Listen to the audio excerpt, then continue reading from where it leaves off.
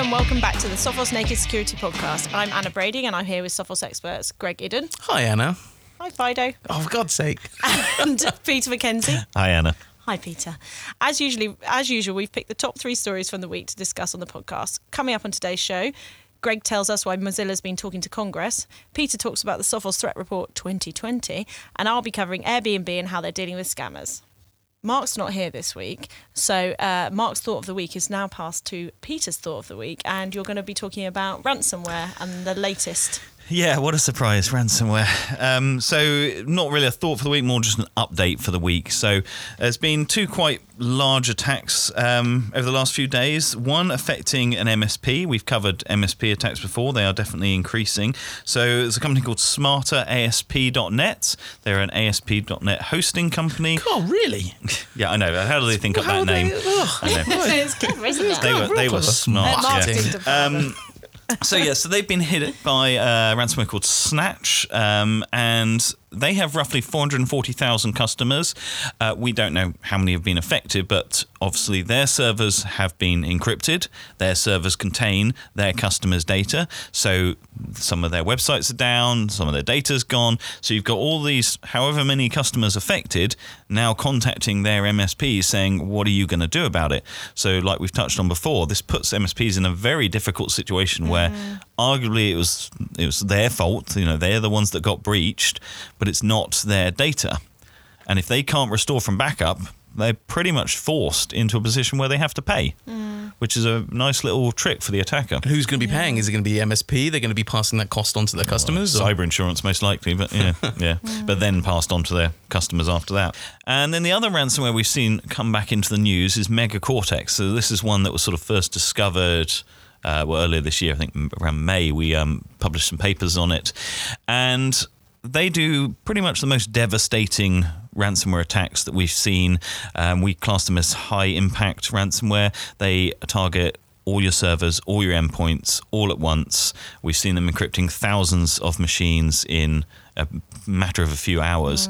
It's the type of attack where the attackers have gained access to the network, they've gained domain admin credentials, they've planned the attack, they've wiped out your backups, they've tried to disable the antivirus as well, and then they launch these hugely devastating attacks. And now they've got even worse, because as well as encrypting your data, they also changed the password of the user on that machine. So when a user tries to log in, it fails. They're taken to a one of the legal notices you can get your logon screen that says you are a victim of ransomware. God. You know, you need to email these people to arrange payments. So it's another problem that the IT staff have to solve. An interesting twist in how these ransomware groups can put you into a chaotic situation where you have no choice but to pay. It's devastating. Are these the same guys that were doing Christmas time attacks? Like they were actually launching attacks on holidays, on weekends, times when the new admins wouldn't be there to respond. Or I don't know about Christmas, but MegaCortex came around early in the year. Although the rumours are, and they're pretty strong rumours, that the people that did MegaCortex are also the people behind Locker-Goga ransomware. Right. So they've been around a while, and they definitely target when the admins aren't ready, basically. So, yeah. Gosh. Thanks, Peter. That's you nice. can come back and do one next week if you like. Oh, thank you. Can I recommend we get a segment in between where we maybe have a puppy and then we can just feel a little bit better after that? Very negative story. Yeah. Although for me it would have to be a cat. It is. Oh, a cat. Let's not have this debate. No. Yeah, because we will stop being friends. It is sad though. Devastates businesses. I mean, you deal with that. Devastating businesses, and when it attacks hospitals as well, that's a real impact. I've spoken to victims where they said, "Well, we've got people coming in for the results of their cancer scans and stuff, and they're gone. God. We can't give them. They're going to have to do it again. It's a real impact." And people will blame IT. They will blame the IT admins, even though this is an incredibly capable actor that's doing very nasty attacks and clearly is way above your typical attacker.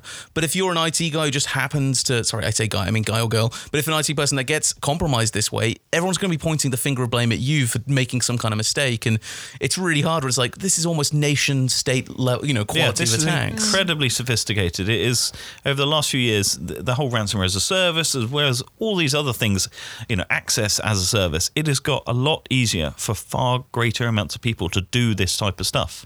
Greg, this whole DNS over HTTPS seems to be getting a bit political. Do you want to take us through the story? It is. We have talked about this in the past on the Naked Security podcast, but it is heating up, and I think it's certainly something we should keep discussing because it is about the fundamentals of how the internet works. So yes, Mozilla have basically come out and said that ISPs are lying to Congress about encrypted DNS.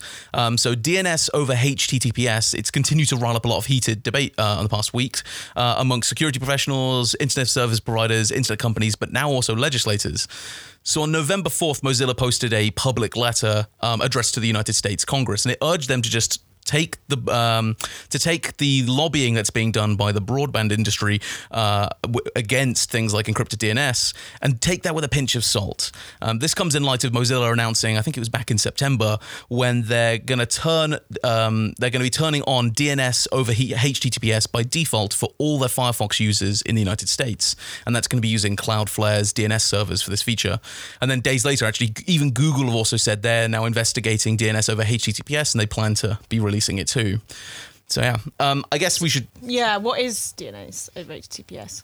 So yeah, it's probably a good point. Let's go to the fundamentals. So let's start at DNS actually, because I think we say things like DNS, IP address. Maybe let's explain what they are. So DNS, the domain name system, it's effectively the internet's phone book. It converts human readable URLs in like nakedsecurity.sophos.com and converts that into an IP address like 1.2.3.4. So it's effectively converting URLs into the computer's telephone numbers. Right. And every time you type in a URL, you're making a request to a DNS provider to tell you what's the IP address for this URL. So DNS over HTTPS, it's a new technology that makes these translations of URLs into IP addresses over an encrypted secure connection. So what do we need DNS over HTTPS? I'll lean on Mozilla's letter here. They basically point out loads of instances where ISPs have abused their power being the first hop on our journeys across the internet. And the fact is, the DNS provider that we use is typically the one that's set on the internet router that we're currently connected to, the Wi-Fi access point or whatever. That's usually where the DNS provider setting comes from that then we send all our DNS requests to. So this means if you're like at a coffee shop, you're using the DNS service of whatever the ISP is at that coffee shop, and they're going to be converting your URLs into IP addresses. So as you're hopping from like network to network, from your house to your friend's house, you're potentially making these lookups to loads of different companies, telling them what you're trying to access and asking them to tell you what the IP address is. You're saying, hey, I have this URL, what's its IP address?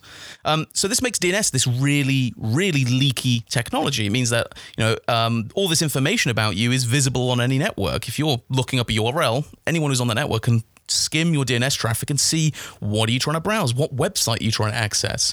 And by DNS being controlled at the network level by your internet routers and so on, this means that you actually never know if the network you're connecting to might be doing something questionable with your DNS traffic. So yeah, Mozilla's letter points out to Congress a load of instances where American ISPs have abused this power of gatekeeping access to the internet and DNS. So there's been instances where DNS traffic's been tampered with. So instead of replying with like the correct IP address for whatever you're looking up, they can give you a totally different IP address that's not for what you're trying to access.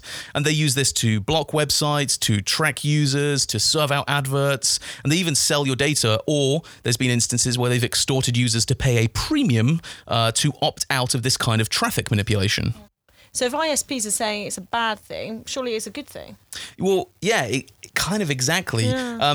The one problem is that there's a lot of misinformation being thrown around there. And actually, even on the DNS over HTTPS camp, there's some misinformation being shared around there as well, because DNS over HTTPS, encrypted DNS, it's not a panacea. It doesn't make your web browsing magically invisible to your ISP. What it does do is it just ensures that whatever network you're on, you're always making a secure connection back to your DNS provider of choice, and you're always using them, regardless of what network you're on, to translate URLs into IP addresses. So it means that it's controlled. You're always doing it with who you trust. It's not being manipulated. People can't, manipulate your DNS results for financial gain. They can't inject adverts into it. They can't degrade your service or do selective blocking, and they can't even reply with like bogus responses and translate it into the wrong IP address. So it has a lot of benefits, and it doesn't stop ISPs from surveilling people. That's I think where a lot of this misinformation is coming from.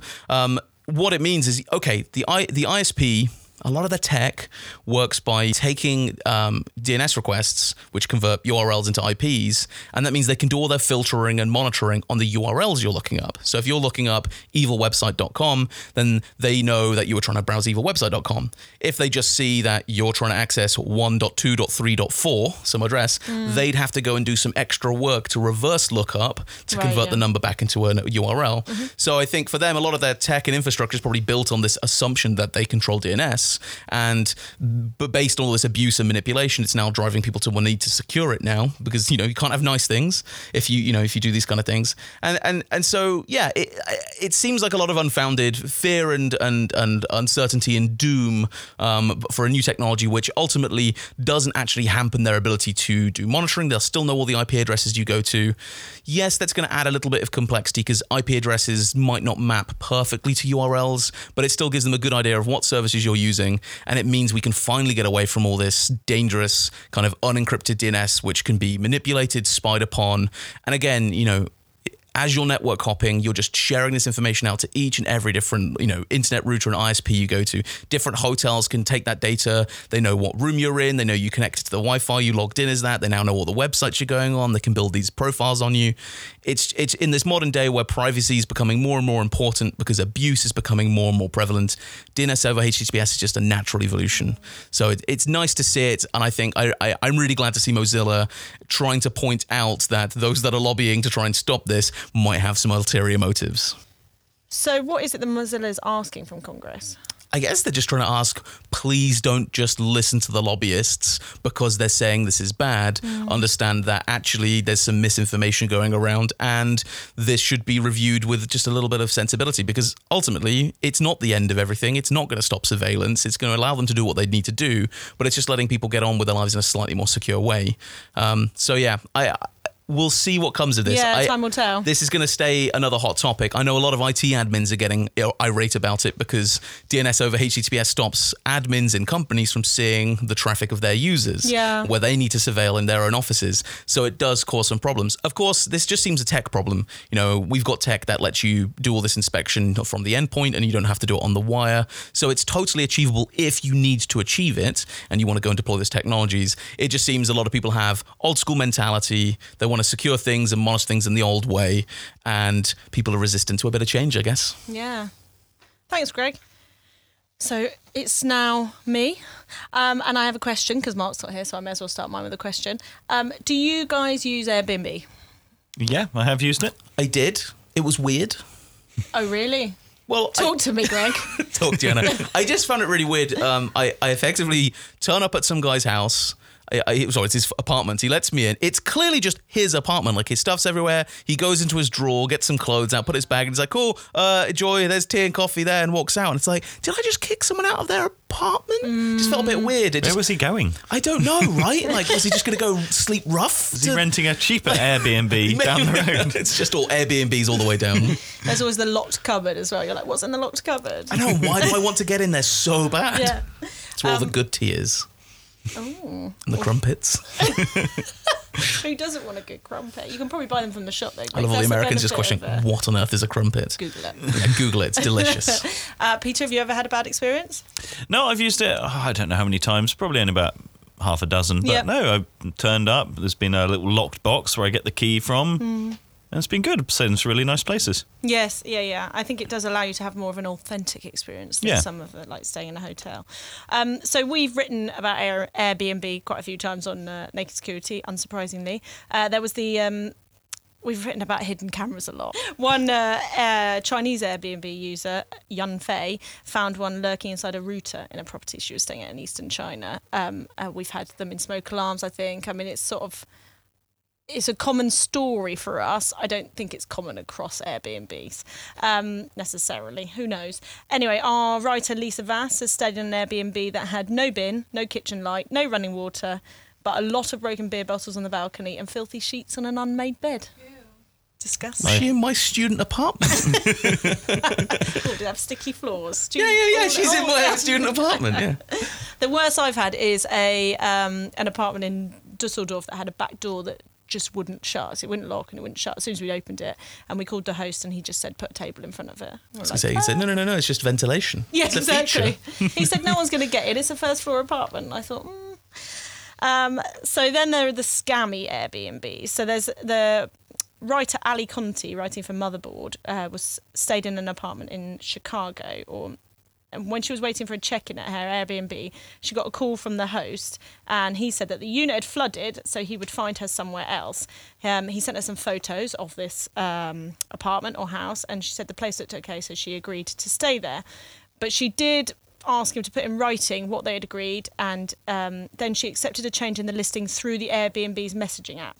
So you've got a person, really unfortunate event, place has been flooded, going out of his way to find her a new place. Exactly. What a nice, sounds great. Nice host. Yeah. So she got an Uber to this new place, but the address wasn't they couldn't find it from the address, but they did sort of end up stumbling across this place, and it didn't exactly match up to what she wanted.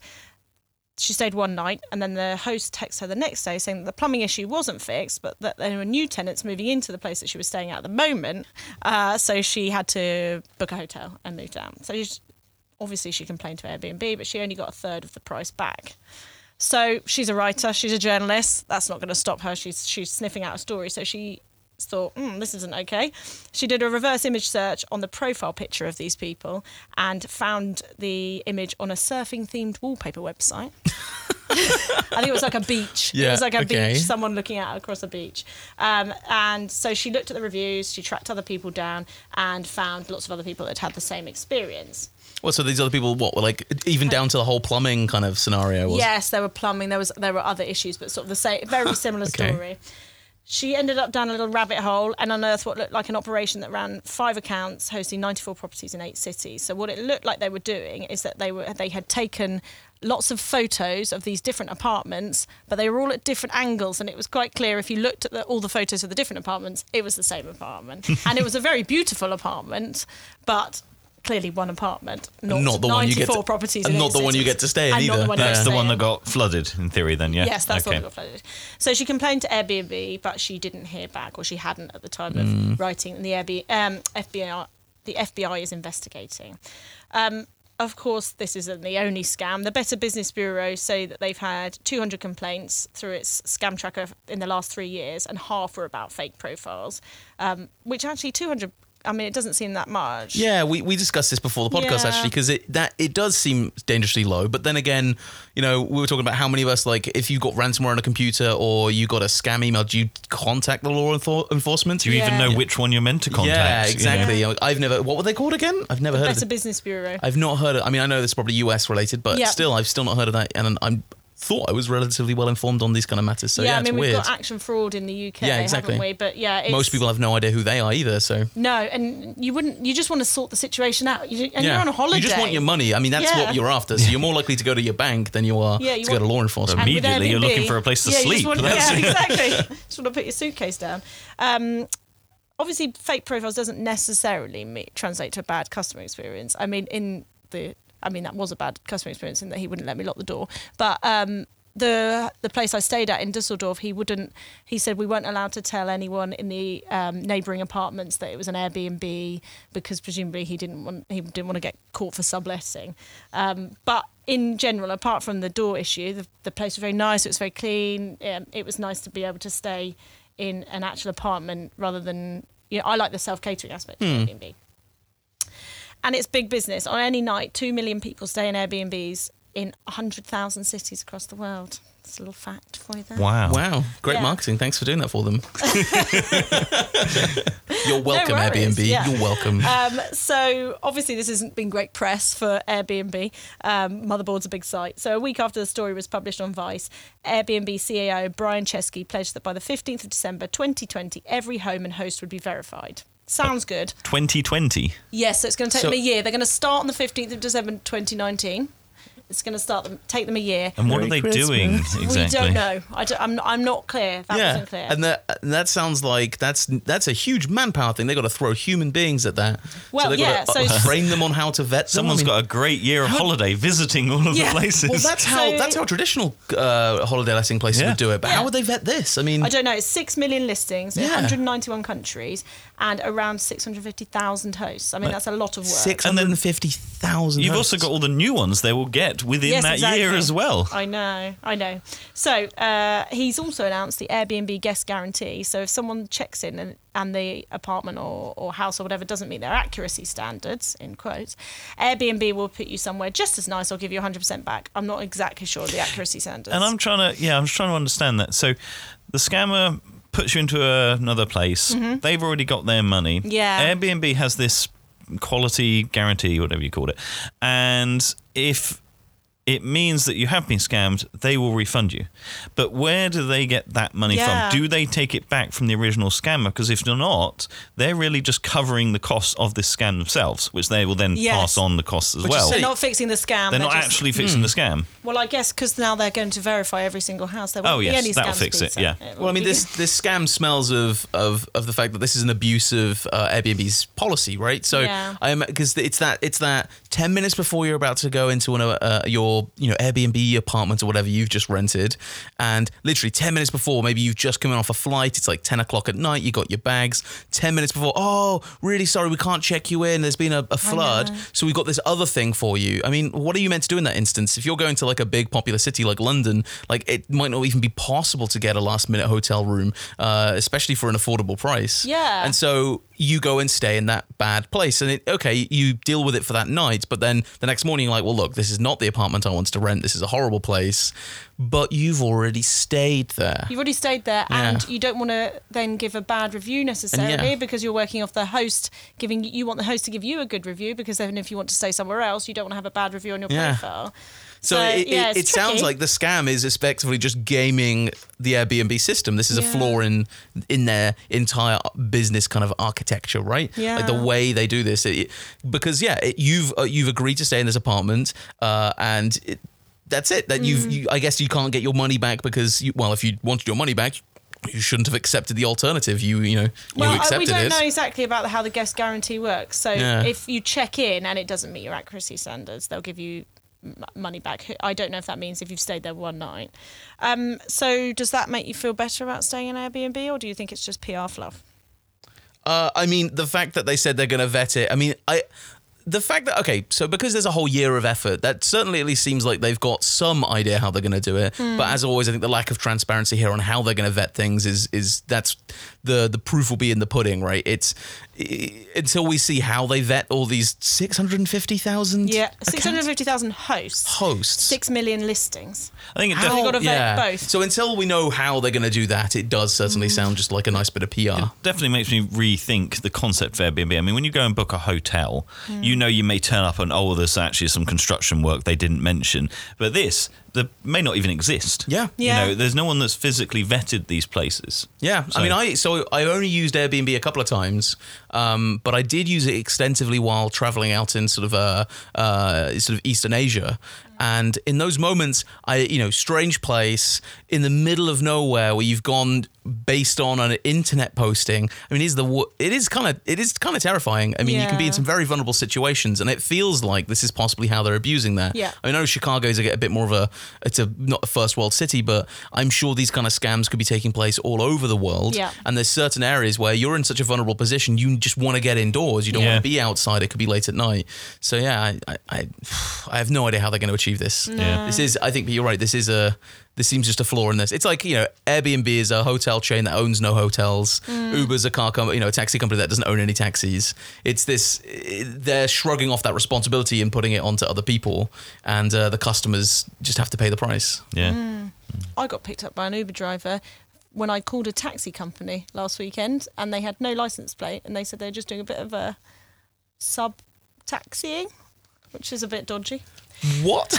I know. That does sound super dodgy. Yeah. Hi, I'm your Uber. Get in. You I haven't didn't called order an an Uber, but I'm your Uber. Get in my Uber. Do you know how I didn't knew? ask for Do you Uber. know how I knew he was an Uber driver? Because he was very, very nice. Oh, really? And that's how you know that they're Uber drivers, because they have to be really nice to you. So I they thought get it's their the 5 Prius. stars. Yeah, there's that too. Okay, so to finish on some tips, because you know how I like to finish on a tip.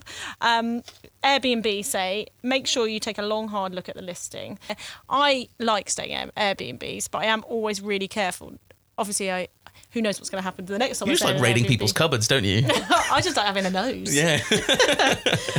So always read the host's profile and listing description thoroughly, and pay special attention to the amenities, the house rules, and the cancellation policy. Cancellation policy is a good one to check. Yeah, totally agree.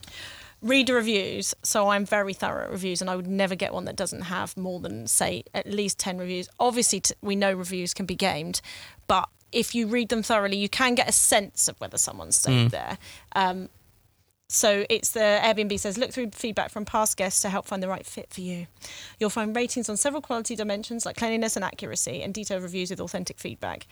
Guests can only leave a review after they've stayed with that specific host. So you know the feedback you're reading is based on someone having stayed there. I'd argue... Well, they didn't That stay there, could right? be Yeah. faked, That's the problem with some of these. Yeah, exactly. Yeah, you just get your mate to do it. Don't be afraid to ask questions. So you can, before you've booked and after you've booked, you can contact the host and ask them anything you're worried about, and you can always quiz them a bit on the place that you're staying at. Keep all communications and payments on the Airbnb site. This is a big one. I mean, it's the same with many sites like this. They redact phone numbers, email addresses, and URLs. Obviously, they can... Scammers can find ways around it, but if someone tries to move you off Airbnb, just don't let them. And as always, be wary of messages that look like they're from Airbnb. So anything you get in your email, always be careful. If someone's trying to contact you from Airbnb, they'll do it through Airbnb. Can you Stay safe out there, guys. Can you sort by like the worst reviews, like you can on like Amazon and so on? Because if you can, that'd be great. I honestly, if anyone's listening, if you ever are bored, just go and find any website that has reviews and always sort by the worst ones. I love They're that on Amazon. entertaining. On Amazon, Amazing. it's so good. Like people really angry at the £4 pair of slippers because somehow they didn't survive the walk through the Andes that they took them on. You know, and it's fab. So there's my other tip. Greg tips, useless but fun. Have you looked at, it's not really related, but if you looked at North Korea on Google Maps, if you zoom in and go to like whichever cities and you look at the reviews people have put in for the parks and stuff like that, and it's all just people messing about going, yeah, it really is a park. They weren't lying about this one. We should, that's... I know my afternoon sorted. Yeah. So, Peter, over to you. Last week, Sophos Labs released its 2020 threat report, looking at the state of threats this year and next. Can you talk us through the report? Yes, so I'm not going to go into details. So it's a 30-page report. So if you do want to have a read, just search Sophos Threat Report and you'll find it. Sophos.com/threat report, I think. Or that It as is well. sophos.com/threat report. Oh. There you go. We're talking about our predictions for the future. So we've got, obviously, ransomware is still a massive thing. We don't predict that it's going anywhere. It's just going to get worse. We've got more and more people moving to the cloud, larger and larger amounts of data, plenty of targets there. We're wondering, are there going to be any changes in how ransomware sort of locks you out of your data? Because one of the biggest hurdles for ransomware is how long it actually takes to encrypt data. That's the slowest part of the attack. Right, okay. So will there be some change? Will we discover some new encryption technique, quantum computing, ransomware, something like that? I can tell you what the best technique would be. Just go inside everyone's spreadsheets and just change all the numbers. Yeah, exactly. Can you imagine? That scares me. Yeah. And then, of course, we've got MSPs getting targeted even more. And, of course, you could even have the people that make the software that the MSPs use being targeted, taking it one layer further up as well. And, of course, we've seen attackers getting caught more as well, tracking the Bitcoin payments, things like that. So maybe they will move away from Bitcoin to more anonymous revenue sources like Monero or the other digital currencies out there. And we've done a bit of research into the mobile malware. So mobile malware is kind of... I don't think people take it as seriously. In my opinion, they don't take it seriously as normal, it's crazy. stuff on a Windows computer, for example. But we found that there's more and more malicious apps sneaking their way into the Apple Store, the Play Store, getting past the scanners these companies use to try and identify this stuff. And then we've got the discovery of what we call fleeceware, where the idea is you make a legitimate app. It does some menial task like convert a video to an animated GIF. Or GIF, I forget which one I meant to say. And, it's a GIF because it's done in a jiffy, but because everyone's humans, we call it GIFs. Screw calling it. Done in a jiffy. That's why it's called a GIF, because it was done in it's done in a jiffy, even though they're like 10, 20 meg in size. Also, it's not done in a jiffy. Is that not very English? I mean, graphics interchange format is also in English. A lot of tech is in English. No, but I mean, as in... Anyway... As in UK English. Dedicate a whole British podcast to that whole discussion. But anyway, so the idea, you have an app that does something and you give it away free with the sort of requirement that you fill in your credit card details, because if you choose to keep the app, there is a subscription. And of course, everyone does the same thing as I would normally do, is you go, well, I'll install it, I'll do it what I need to do, and then I'm going to uninstall it. Simple. But uninstalling it doesn't actually fix the problem. You also have to tell the vendor that you are not wanting to use the subscription. And if you don't, then they start charging you for it. And we've seen what is clearly a scam or, a con, where they've been charging $200 a month for something that makes animated GIF GIFs. GIF GIFs. That's it. We solved it. Yeah. We solved it. It's GIF GIFs. So we've seen loads of these apps. They just do all these menial tasks and charge hundreds of dollars a month if you forget. And that's after you've uninstalled them as well. So wow, as I said on a previous podcast, I tried to download a scanner app and it was going to charge me £47 for if I didn't like a QR if I didn't code cancel. Yeah. No, like a document scanner. Oh, okay. If I didn't cancel within 3 days. Yeah. I remember this. I didn't say it at the time when you were describing it, but when you said you downloaded a scanner app, I just imagined, like when a scanner rubs across the page, like meh, like somehow it just would be like That's a bit old school. And How then old are you, Greg? 85. Old enough. Yeah, and then one other bit of mobile malware we saw was the one called Anubis banking malware. So basically, banking malware on a phone is typically, it's an app that gets installed and it monitors your legitimate banking apps. So when you're logging into your bank via the app, it's recording your keystrokes and stuff like that and sending it off.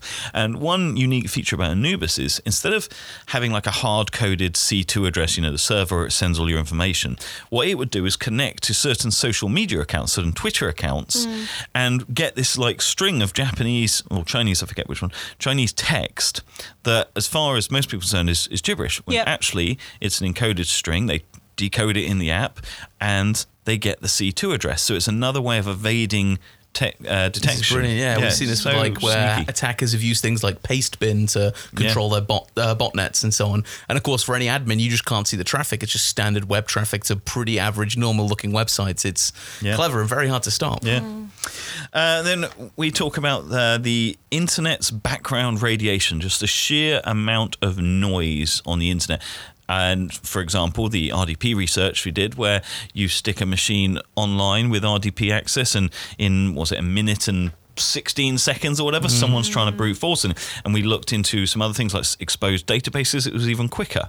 So just putting a machine online, you're suddenly getting port scanning, vulnerability scanning, brute forcing. Yeah. There's just so many attackers out there doing this kind of stuff on mass automated scale now. And we've got cloud infrastructure, so obviously more and more people moving to the cloud, as I said. And over the last year, I mean, anyone want to? I have no idea what the number is. How many giant data breaches there have been this year? A lot. Too many. Yeah, exposed. Well, one is too many. So, exactly. Yeah, exposed databases, which normally come down to the fact that it's just a misconfiguration from one of the admins. Yeah, something super simple is like an S3 bucket with just, instead of set to write only, they've got read and write. Yeah. Simple permission. And we can expect more and more of that. I mean, one of the benefits of cloud is, of course, that you can scale it up at an instant to your needs. But how do you ensure your security is scaling up with it? It's very difficult. An example of some of the cloud sort of attacks we've seen is a malware called MageCart. And what it basically does is it infects a web server and injects malicious JavaScript code into the websites that server is hosting. And what that means is you're going through your payment system for that website, and right at the end, when you're putting in your payment details, they've injected this JavaScript code that will also steal your details and send it off. And this was discovered about a year ago or so now. But they think probably, 960 companies is the number I've seen quoted. It's probably higher than that now, with millions of users being affected. Some of the companies include Ticketmaster, I can't say that. Ticketmaster, Cathay Pacific Airways, and British Airways, to name very much a few. So it's another big infrastructure. So the thing about cloud, we always have to remind people, it is the provider's job to secure the cloud.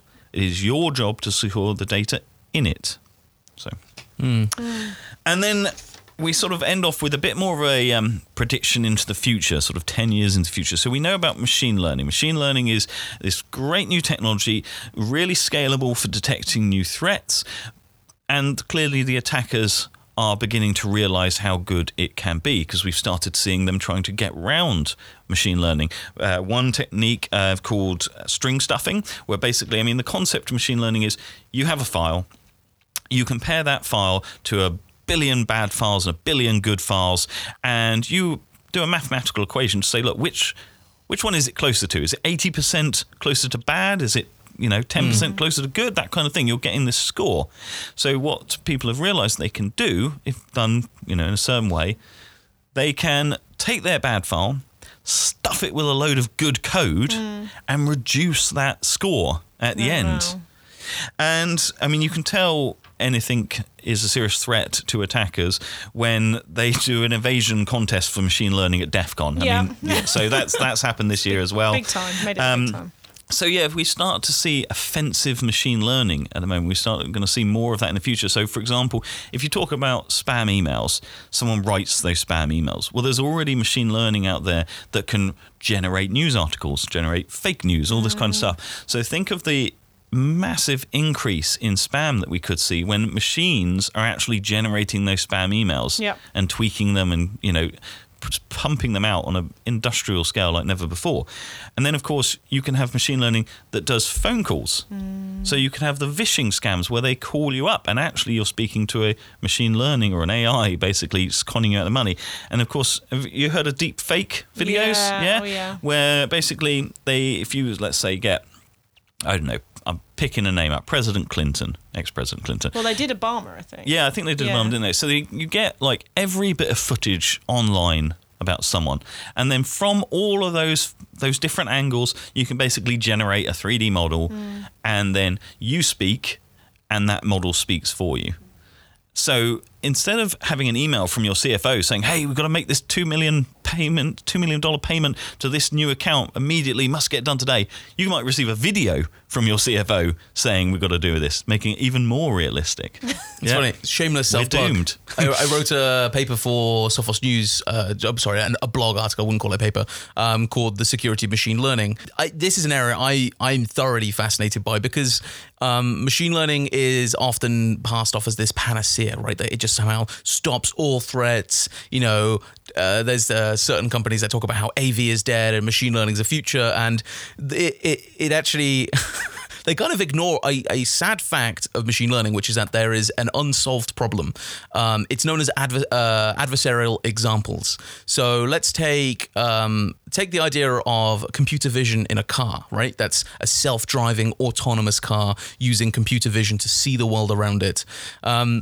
So what you can do is you can train a neural network to try and attack another neural network. And the idea is that you keep generating examples and mutate them until, that whatever you're attacking misidentifies something. And so what this results in is there's these things, these adversarial examples, like a sticker, right? If I don't want to have facial recognition, I could wear a t-shirt with a symbol on it that a neural network has generated and found thwarts facial recognition algorithms, and bam, I'm invisible to facial recognition. Or the most terrifying one, back to the autonomous car, is a sticker that you can put on a stop sign, and now that computer sees a stop sign, but it doesn't. That sticker has tricked its neural network into thinking that stop sign is not a stop sign, and away it goes. And this is an unsolved problem in computer science. Like this isn't just a bunch of machine learning is amazing. There's a fundamental problem that machine learning is very good at classifying things, and that's what it's designed to do. It's designed to classify things. It's not trained and designed to classify things that it's trying to trick it into misclassifying. Like, as in, it's not designed to find things that are trying to trick it. It's trying to just classify stuff. So it just suffers from a real problem. This is why we still put traditional AV on an endpoint with machine learning, is because you kind of need the two. In many cases, you need traditional AV to protect your ML from being attacked like this. I remember one example, and I apologize, I can't remember the person I did this research, but they took a load of pictures of normal things. So the main one I remember was a yellow school bus driving down a road. Machine learning goes, that's a yellow school bus. We've seen a million pictures like that before. We can clearly identify this as a yellow school bus. You then sort of cut that bus out and stick it on its side and goes, well, that's a banana. Rotate it. Yeah. Because it's not used to seeing a school bus at that angle. So it goes, well, it can't be a school bus. It's clearly a banana. Yeah, it's terrifying. I mean, it's one of those things that, like, machine learning, it can seem like absolute magic, but it's in many cases it's incredibly simple. And so to be attacked, like you said, you could attack a machine learning algorithm that's designed to detect like cars and stuff by just rotating it. Like, for instance, I could trick machine learning by just putting the wheels on my car, like attach them on the roof at an angle that makes it look like my car's upside down. I think we should carry out by saying we are not the scientists behind machine learning, and I can almost hear the Sophos data scientist going, no, that's not how it works. Well, Josh, our chief data scientist, is actually the one who educated me on this about this unsolved problem. So it is. I think this is the importance of machine learning is incredible, right? And we need to take and it does do amazing things, but you can't just solely rely on it. It's the same way, like, you can't, all eggs in one basket, right? It's layered security, layered no silver defenses. bullet. Exactly, and it's the same facts as always. Yeah. Oh, thanks, Pete. That was really cool. Thanks, Peter. Yeah. I need to read that report now. I really should. You should. Yes, everyone. Sophos.com/threat report. Yeah. Exactly. There we go. So where can we find you on social media, Peter? At Alt-Shift Print Screen. On Twitter. On Twitter, sorry. Yep. Greg? At SecBug on Twitter. You can also find me on Reddit as SecBug as well if you want to drop by the Sophos subreddit. I am one of the mods there. Slowly getting there. We don't have a lot of presence on Reddit yet. It's not been something we've invested in, so come hang out. Come hang out at the Naked Security one Yeah, if you want come to get some upboats. Upboats? Yeah. Is that like Narwhal's bacon at midnight. I'm just saying Reddit things. The Redditors get this, Anna. This is not your forte, I can see. Give me an Instagram in joke When any does day. the narwhal bacon, Anna? The narwhal bacon's at midnight. Oh dear.